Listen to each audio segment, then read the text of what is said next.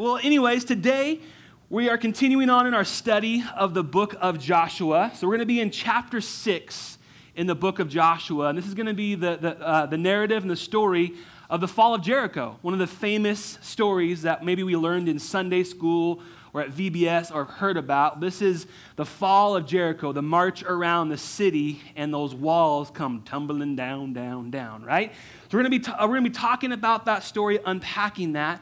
And as a reminder, this whole series is, again, about victory. It's about victory in God and how God has claimed victory. And we see that in the story of Joshua and the nation of Israel, but also how God has claimed victory for us and in our lives as well through his son, Jesus Christ. That we have this promise of victory and that we have this promise to cling to, that through God's son, we are victorious over death. We are victorious over sin.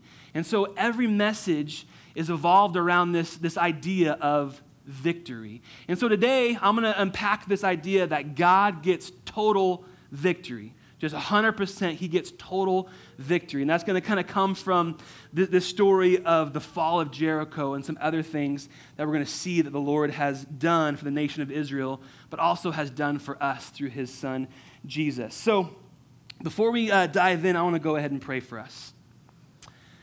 Lord God, thank you for this day, this morning, and I'm just seeing a lot of amazing people here, Lord. Holy Spirit, again, speak through me. Let my words not be mine, but be yours, and let your truth from your word just be prominent and just be in the forefront as always, Lord. And so we give you this day. Praise your name. Amen. So a little bit of context again to where we are at in this story, in case throughout the summer you've had some vacations and things like that. The nation of Israel had just crossed the Jordan River. So they are now in the promised land. God stopped the Jordan River, just stopped it up so they can actually walk across dry land. Once they did that, they built a huge memorial of stones to remember that event. And they also circumcised all the generations that were not yet circumcised to re-up their covenant with God, to say, okay, we are back in line with your promise, God. We are back in line with your covenant, and we are ready to step forward into this place that you have prepared for us. So that's what's happened so far. And remember, even earlier, they've already kind of checked out Jericho, this city. They had some spies go there, and they saw that it was thick walls, big walls, kind of a fortified city. And they were even, tucked away by Rahab and her family. They were hidden from the Canaanites that were in Jericho. And so they know what they're coming into. They know that there's this big, hard city that they have to kind of step forward and essentially conquer. So we have this nomadic tribe of the Israelites, no infrastructure, just living out in the wilderness, camping it up. And they're like, all right, our next step is this city of Jericho, this fortified city. And what's kind of cool, for some context too, from some modern research and archaeology, is they've kind of figured out this city was more like super thick mud walls, but it was fortified. It was most likely lived by or lived in with military figures, so commanders, different types of officers, and then the people living in that city were most likely kind of military-esque type of people, like very much like come on, just like kind of hardened people. It'd be like if we just walked into a city and everybody was just carrying around like AK-47s, just like looking at you like, what's going on, man, right? They were a fortified city. They had some edge to them. But what we're going to read about is they've heard about God. They've heard about the powerful just ambiance of who God is, and they're a little frightened. And so what we're going to do actually is pick up in Joshua chapter 5, verse 13. It goes right into chapter 6 and kind of get some context to become into the story of Jericho. So Joshua 5, verse 13. When Joshua was near the town of Jericho, he looked up and saw a man standing in front of him with sword in hand. Joshua went up to him and demanded, "Are you friend or foe?" Remember, they've crossed the promised land. They're like an enemy territory, essentially. So he's like, what's going on? "Neither one," he replied. "I am the commander of the Lord's army." At this, Joshua fell with his face to the ground in reverence. "I am at your command," Joshua said. "What do you want your servant to do?" The commander of the Lord's army replied, "Take off your sandals, for the place where you are standing is holy." And Joshua did as he was told. Now we're going to jump to the next chapter, in chapter 6. It flows right into it. So verse 1. Now the gates of Jericho were tightly shut because the people were afraid of the Israelites. No one was allowed to go in or go out. Again, this is a pretty hardened city, but they're already a little afraid because they've heard about what God has done. Verse 2, but the Lord said to Joshua, "I have given you Jericho, its king, and all its strong warriors." Essentially, I've given you total victory. You and your fighting men should march around the town once a day for 6 days. 7 priests will walk ahead of the ark, each carrying a ram's horn. On the 7th day, you are to march around the town 7 times with the priests blowing the horns. When you hear the priests give one long blast on the ram's horns, have all the people shout as loud as they can, then the walls of the town will collapse and the people can charge straight into the town. Now here's the first thing I want for us to get from this section of Scripture is this. We live from a position of victory. Let's know it and let's share that. Let's know it, believe in it, and let's also share it. So God is good to remind us and also Joshua in this context that we are victorious. There's multiple times that God reminds Joshua, like, I've given you this land. Like, this city is yours. Like, you will win. He reminds them time and time again that he's victorious, that the battle has been won. And God is showing up in major miraculous ways, stopping rivers, providing manna every single day when they're in the wilderness. There was countless things that were happening that was again showing the people of Israel, God is victorious. God has got this. God is backing them up. God is the one who is going before them and claiming victory. And not only for Joshua, but for us, we have that same reminder. I mean, yes, we can read these things and they apply to us, but I also want to be reminded of just the victory we have in Jesus. In Revelations 12:11, it talks about how we have overcome by the blood of the Lamb, so that's Jesus and his sacrifice, and the word of our testimony. Or essentially, we, right now, in this current culture, in this context, have total victory over all things in our life through Jesus, and then we overcome it even more by letting others know it and to share that outright. So we know it and we share it. See, the blood of Jesus gives us victory hands down. There's nothing more powerful than that innocent blood of the Lamb, who Jesus Christ is, sacrificed on that cross, pouring that out. When we say yes and believe in that, that gives us victory over sin and death. No pharmaceutical can promise that, just hands down. That's where we have victory. Then the word of our testimony carries that truth out. When we share what God has done, we take ground against the enemy and we make them shut their doors. Much like we read about in Jericho, their doors were shut. They were like, we don't want anybody in or out, like God's gonna mess us up. There was already this mentality that God has won. And when we as Christians, as people who are following Jesus, share and talk about what God has done or is doing, even if we don't know if the battle has been won in this current context of a diagnosis or a relationship, but we're saying, I'm believing for God to overcome. That's us basically saying, like, shut your doors, enemy. Like, God's going to win. God's going to overcome in this situation. And then when God answers those prayers, we share that. We give him credit. And we see how powerful that is against the enemy. Much like what's happening right here in the context of Joshua. This hardened city of Jericho, they're afraid. They don't want people in or out. They don't want nothing. They're like, we don't want you, yo. Like, get out of here. That's what they're saying because they already know that God has gotten victory and God has the victory. See, the nation of Israel, they had total victory even before the battle had begun. That's what we have in Jesus over sin and death. The lies of the enemy have no place. When we walk and talk and let God's story go before us, the enemy has no room to even run his mouth. The doors are shut, and he hides. He goes away. So the town is in shutdown mode. They are afraid. And this military town, hardened, bunch of, strong soldiers, they're afraid. They are afraid because they know that God has won. We know that as well in our life. In whatever context, God has won and God has total victory. So now back to the story. Joshua, the nation of Israel, do what was instructed by God.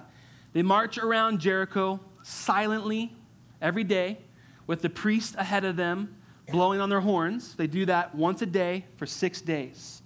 And then on that seventh day, just like before, they wake up. This time they march around that 7 total times. On that 7th time, when the priests go crazy on those ram horns, the whole nation just starts shouting and erupting and just going crazy. And that's when the walls come tumbling down. So let's pick it up here in Joshua 6, verse 16. The 7th time around, as the priests sounded the long blast in their horns, Joshua commanded the people, "Shout, for the Lord has given you the town." So we're going to stop right there. That again, God wins. They already are claiming before even anything happens. He's saying, these walls are coming down, man. Like, this is easy. Like, God has got this. So now further on in verse 17. Jericho and everything in it must be completely destroyed as an offering to the Lord. Only Rahab the prostitute and the others in her house will be spared, for she protected our spies. That was again from chapter 3. You read about that story. Verse 18. Do not take any of the things set apart for destruction, or you yourselves will be completely destroyed. You will bring trouble on the camp of Israel. Everything made from silver, gold, bronze, or iron is sacred to the Lord, must be brought into his treasury. When the people heard the sound of the ram's horns, they shouted as loud as they could. And suddenly, the walls of Jericho collapsed. And the Israelites charged straight into the town and captured it. They completely destroyed everything in it with their swords. Men, women, young and old, cattle, sheep, goats, and donkeys. Now we're going to go down to verse 26. Now at that time, this is after this destruction, Joshua invoked this curse. May the curse of the Lord fall on anyone who tries to rebuild the town of Jericho. At the cost of his firstborn son, he will lay its foundation. At the cost of his youngest son, he will set up its gates. So the Lord was with Joshua, and his reputation spread throughout the land. There's a lot that just happened in this context, a lot that's just going on that I want to unpack with us for a little bit. And there's 2 big things, but the first one, again, is this theme that God gets total victory. God gets total victory. When those walls came down, they rushed in and they took out like everything, right? Men, women, young, old, donkeys, cows, kitty cats, which that should have been the first to go. No, sorry. I'm a dog lover. Sorry. Anyway, when they take over the city to completely destroy it, they again get total victory. Everything is just gone. Because what we're going to see and unpack here is God gets total victory. Just not partial, not just a little bit. He completely gets the victory, and his all-consuming fire purifies all that isn't good out of those areas. So now I want to be honest. In this destruction, it brings up a lot of hard questions. Why would God do this? Why would God allow even killing young and killing this? There's a lot of killing happening. There's no love in this. Like, where is the redemption? Maybe people could have a second chance, whatever it might be, right? Well, I want to kind of establish, not only theologically, but also historically, God's reasoning behind this, but also for us to see, okay, God has a plan and a purpose in all things. He's creator God. His ways are higher than our ways, but this nation, they were messed up, the Canaanite nation. They were a detestable people, and God wanted to rearrange that. And again, in his promised land, set the Israelites up in an area where they can flourish and again, be with God. So what I want to do is jump back to Deuteronomy chapter 9. This, again, is right before the Israelites are going to cross into the promised land. And God's given them a pretty big speech. This is what he says in Deuteronomy 9, verses 1 through 6. He says, "Listen, O Israel, today you are about to cross the Jordan River to take over the land belonging to nations much greater and more powerful than you. They live in cities with walls that reach to the sky. The people are strong and tall, descendants of the famous Anakite giants. You've heard the saying, who can stand up to the Anakites? But recognize today that the Lord your God is the one who will cross over ahead of you like a devouring fire to destroy them." Again, total victory. "He will subdue them so that you will quickly conquer them and drive them out, just as the Lord has promised." Now, verse 4. "After the Lord your God has done this for you, don't say in your hearts, 'The Lord has given us this land because we are such good people.' No, it is because of the wickedness of the other nations that he is pushing them out of your way. It is not because you are so good or have such integrity that you are about to occupy their land. The Lord your God will drive these nations out ahead of you only because of their wickedness, and to fulfill the oath he swore to your ancestors, Abraham, Isaac, and Jacob. You must recognize that the Lord your God has not given you this good land because you are good, for you are not. You are a stubborn people." So God is really establishing this fact that these nations who are in the promised land are no bueno. They are not good.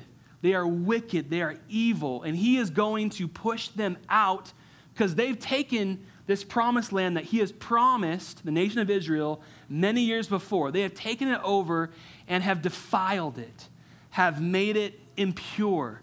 He's saying, I'm going ahead, not because you're good, Israel, you're pretty stubborn, but because of how evil and wicked they are.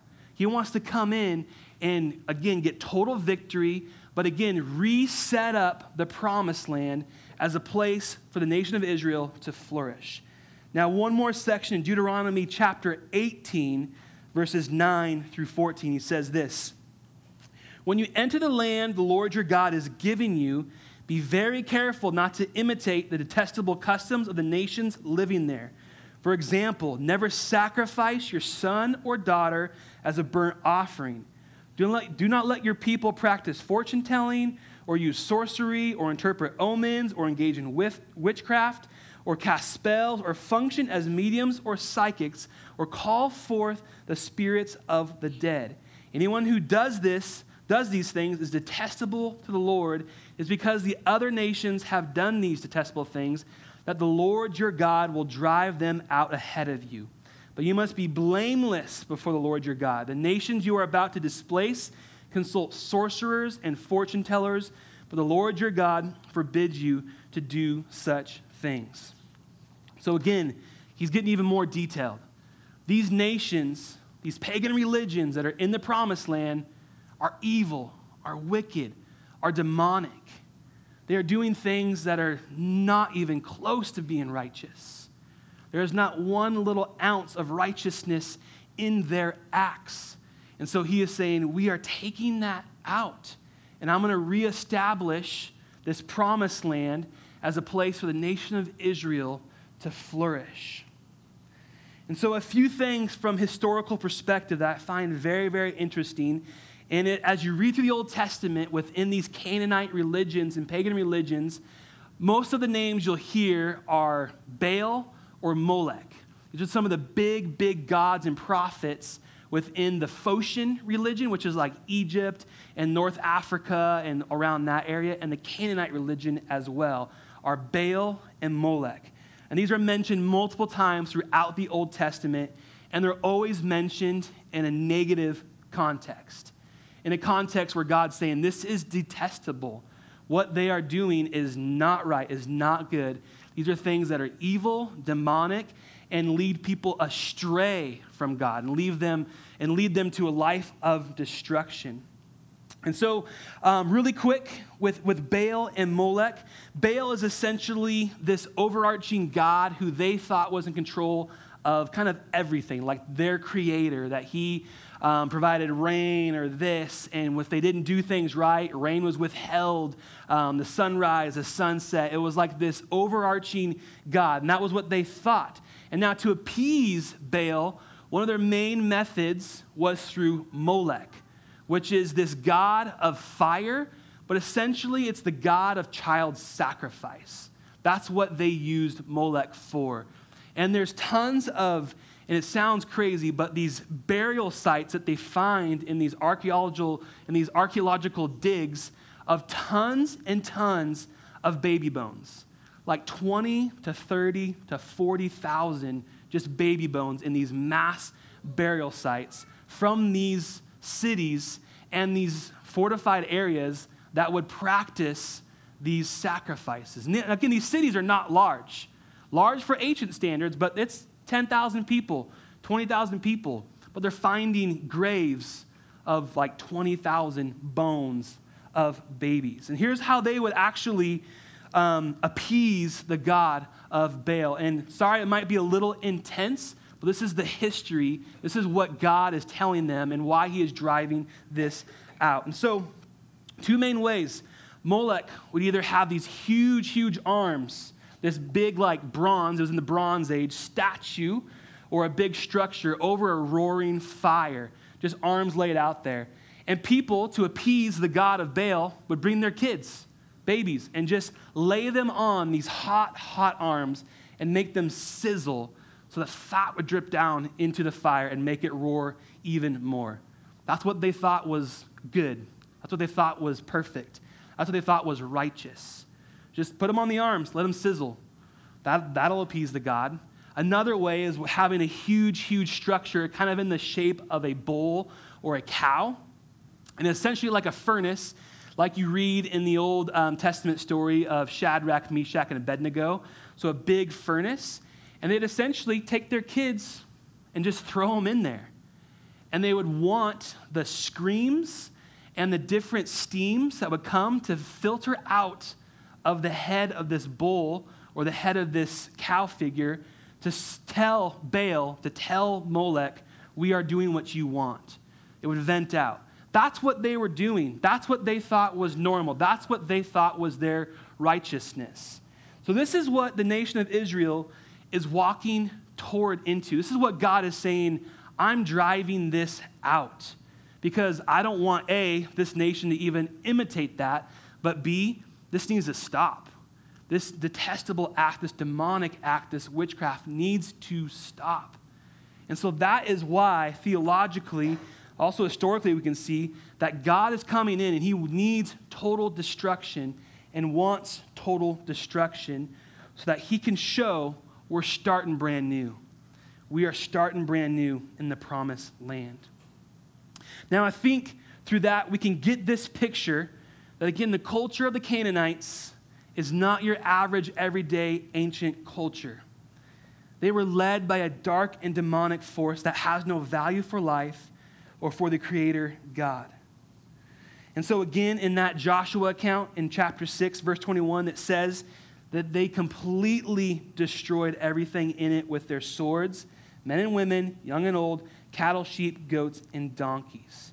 And then again, Joshua makes that proclamation of like, don't even rebuild what was here once. Like, don't even think about looking back at what God has just completely destroyed. Don't have remorse for it. Don't look back. And I think for us, that same heart should happen for our own sin. Is God completely has destroyed sin and death in our own life through his son Jesus. So let's not look back at what was. That was my old life, and yeah, I used to do this, I used to do that. No, just get that out because we are stepping brand new into what God has planned for us. We don't look back. We honor God and say, you have done great things, but we don't look back in remorse. We say, God has total victory in that area of my life. And I'm going to claim that victory and step forward even further in that victory and tell others about it. And so now, with Joshua and this victory of Jericho, here's another thing I want us to kind of pull from this text is this, is what is your first victory, or what needs to be your first victory in your life? Kind of a long line there.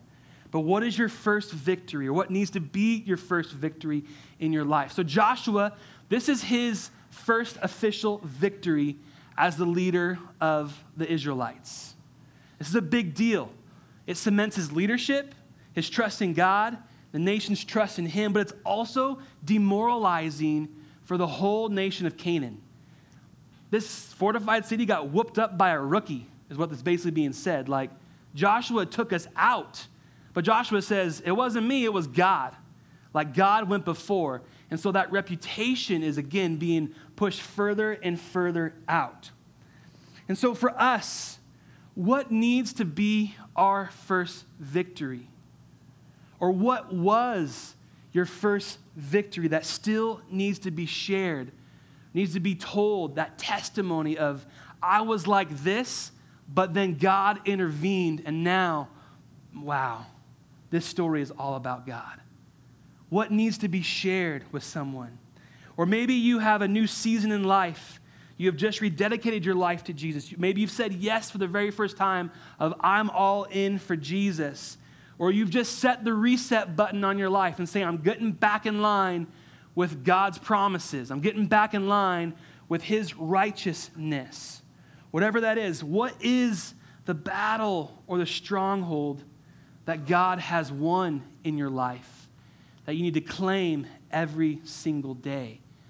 If it's a habit, an addiction, a relationship, or what is something that you need to step forward in and to believe that God's going to get total victory in? Is it a habit? Is it an addiction? Is it a relationship? Is it a state of mind that you're saying, I don't know if God's going to get victory in this? No, God gets total victory. He does. We see that and we know that. So what is that first victory that you need to step forward in? Like Joshua, they had to march. They had to do things that might be ordinary, right? They marched around and around and around. But they knew that God had the victory. They knew that God was going before them. See, we have victory when we claim it through Jesus. So let's claim it and share it. Maybe you're on day 5 of walking around your Jericho, walking around the thing that you're still battling. Keep marching, keep praying, keep walking, keep believing that you have victory through Jesus. If it's an illness that's ravaging your body, you have prayed hundreds of prayers and are just done with God, know that he gets victory, will have victory, so keep marching, keep going. When we step forward in those moments of life, we take ground and we claim victory against the enemy. When we confess, when we keep praying for healing, when we keep believing during times of hardship, we strip the enemy of its power and we overcome. Just like we read in Joshua, the enemy, they were shut in. They were scared because they knew what God has done and they knew that God was coming for them. And in our life, when we claim victory over areas of our life, the enemy shudders. When we believe wholeheartedly, there will be healing in this. There will be victory in this.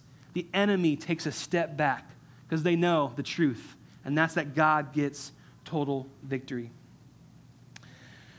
So the other part, too, is, again, to share that out loud, to share that with others. And sometimes it's hard to share in the middle of a battle because you're like, I don't know. Like, I don't know. I'm believing that God gets victory, but I also don't know. And that can be super, super tough. And I know even for myself, it can be hard to share. I'm kind of a private person. My mom would laugh, like in grade school, I'd come home and she'd be like, how's your day? And I'm like, oh, I got elected president of the school. She's like, what? You didn't tell me. I'm like, nah. I'm just one of those people who I don't share a ton. But I want to share just a little bit of just some recent things. Sorry, I'll probably get emotional. For my wife and I, so a lot of you know that we're pregnant. which we're super excited about. October 6th is our due date. But we've had a hard season, and some of you have known kind of the struggles that we've been in. So my wife gets this condition called hyperemesis gravidarum. Sounds like a weird, like Harry Potter thing or whatever. But essentially what it is extreme morning sickness. About 3% of women get this in their pregnancy, and then within that sample set, it varies by like extreme or non-extreme. And Whitney is what the doctors called their special case, which means she was like the extreme, and she's like, yay, special case, like that's awesome. But from about week 6 of her pregnancy to like week 20, 21, she was like not dying, but it seemed like dying. She would intensely vomit 20 to 30 times a day, and not just like bleh, but like enough where there would always be rupturing in her esophagus lining and blood would be a part of that, and it just looked like, what is going on? She couldn't eat or drink for about 8 weeks, so we ended up getting a PICC line in her arm that went up right up to her heart. There's a 24-hour drip of TPN formula, which is just nutrition, hydration, proteins, different things like that, that just fed her, kept her alive while she's keeping this other little baby alive. And that was kind of our season. And it kind of, it plays with your brain, even as like a pastor, where you get people to call you and say, hey, can you pray for my friend in the hospital, pray for my wife or whatever, and you're like, sure, I'd love to go to the hospital and pray with you. But then you pray for your own wife, there's nothing there, you know? It messes with your brain. You're like, God, oh, thanks. I probably won't use them, but thanks. It messes with you. It does. But in the process of checkups and ultrasounds and different things, we kept seeing this baby develop. Then doctors are like, oh, we're finding some hard things in your ultrasounds. We're finding some markers that are not looking too good. You have a chance of cystic fibrosis in the baby, Down syndrome. We're pretty sure that there's been hemorrhaging of blood and the baby's ingesting that and it's blocking its GI tract and its baby is getting bigger and bigger in the belly. So we don't know.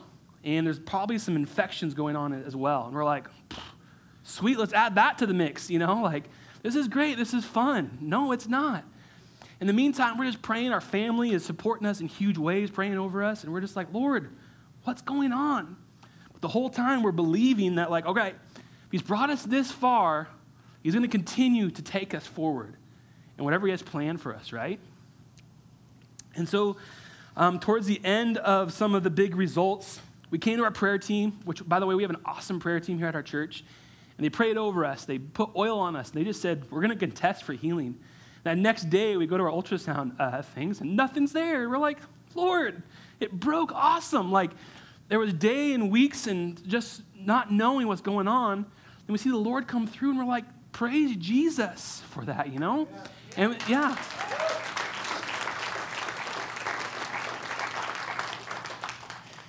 And it's easier to say now, but like in the meantime, we have the heart to praise Jesus if it was still going to be not great results. But no matter what, the Lord gets victory. We have to believe in that and just take that to heart. So when we get news, when we get things that don't align with our plan, we have choices. Either the enemy is going to get victory and lies and this and all sorts of stuff is just going to flood our brain, or we're going to stand on the truth of God's word and say, no, he's going to get total victory. He's going to win. He's going to take these lies and we're going to fill it with truth. We're going to believe for healing. So one thing that I want to just do and just wrap this time up that we see from Joshua and from our lives as Christians is that, again, God got total victory and will get total victory. He got it at Jericho. He got it through his son on the cross who rose from the grave and conquered death. And so what's true of Jesus becomes true of us.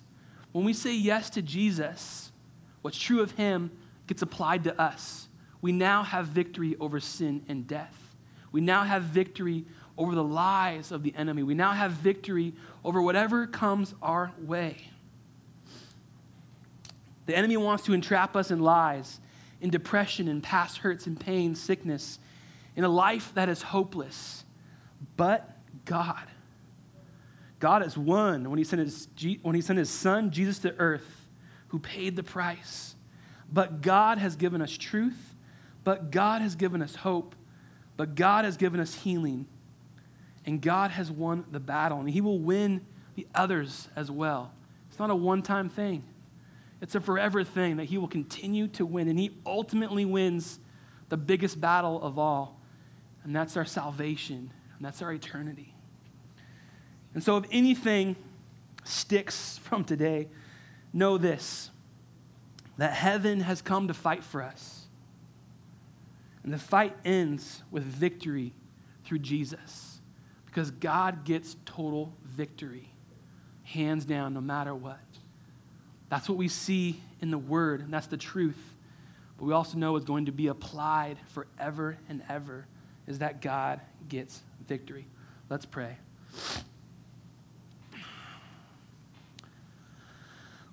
Lord Jesus, thank you so much for the victory we have in you, the total victory, not partial, not half, not a little bit, but the total victory.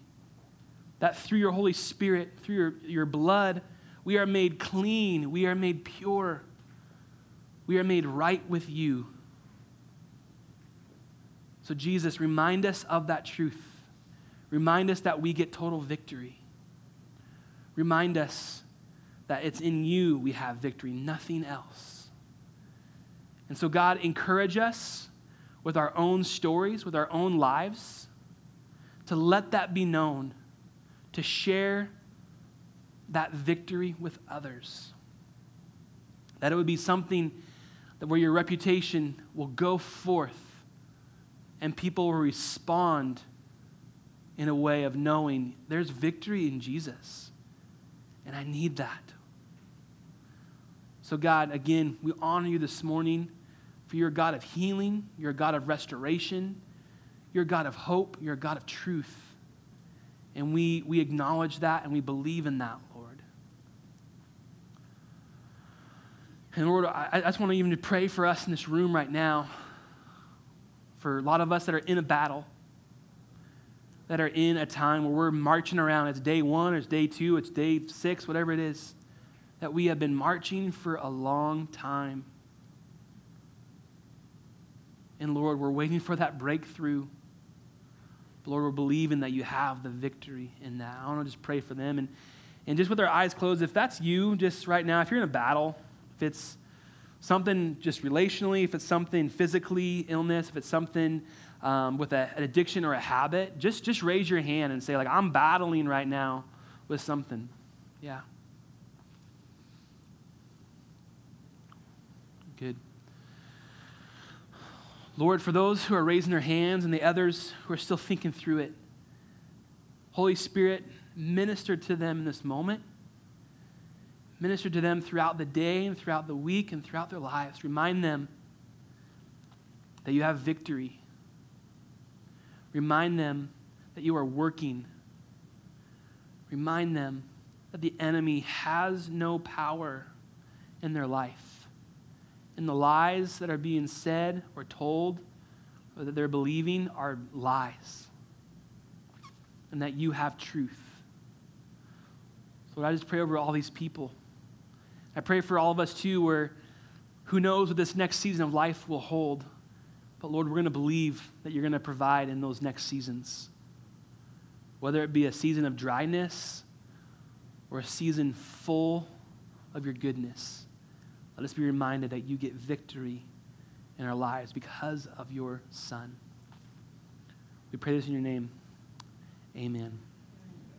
Amen.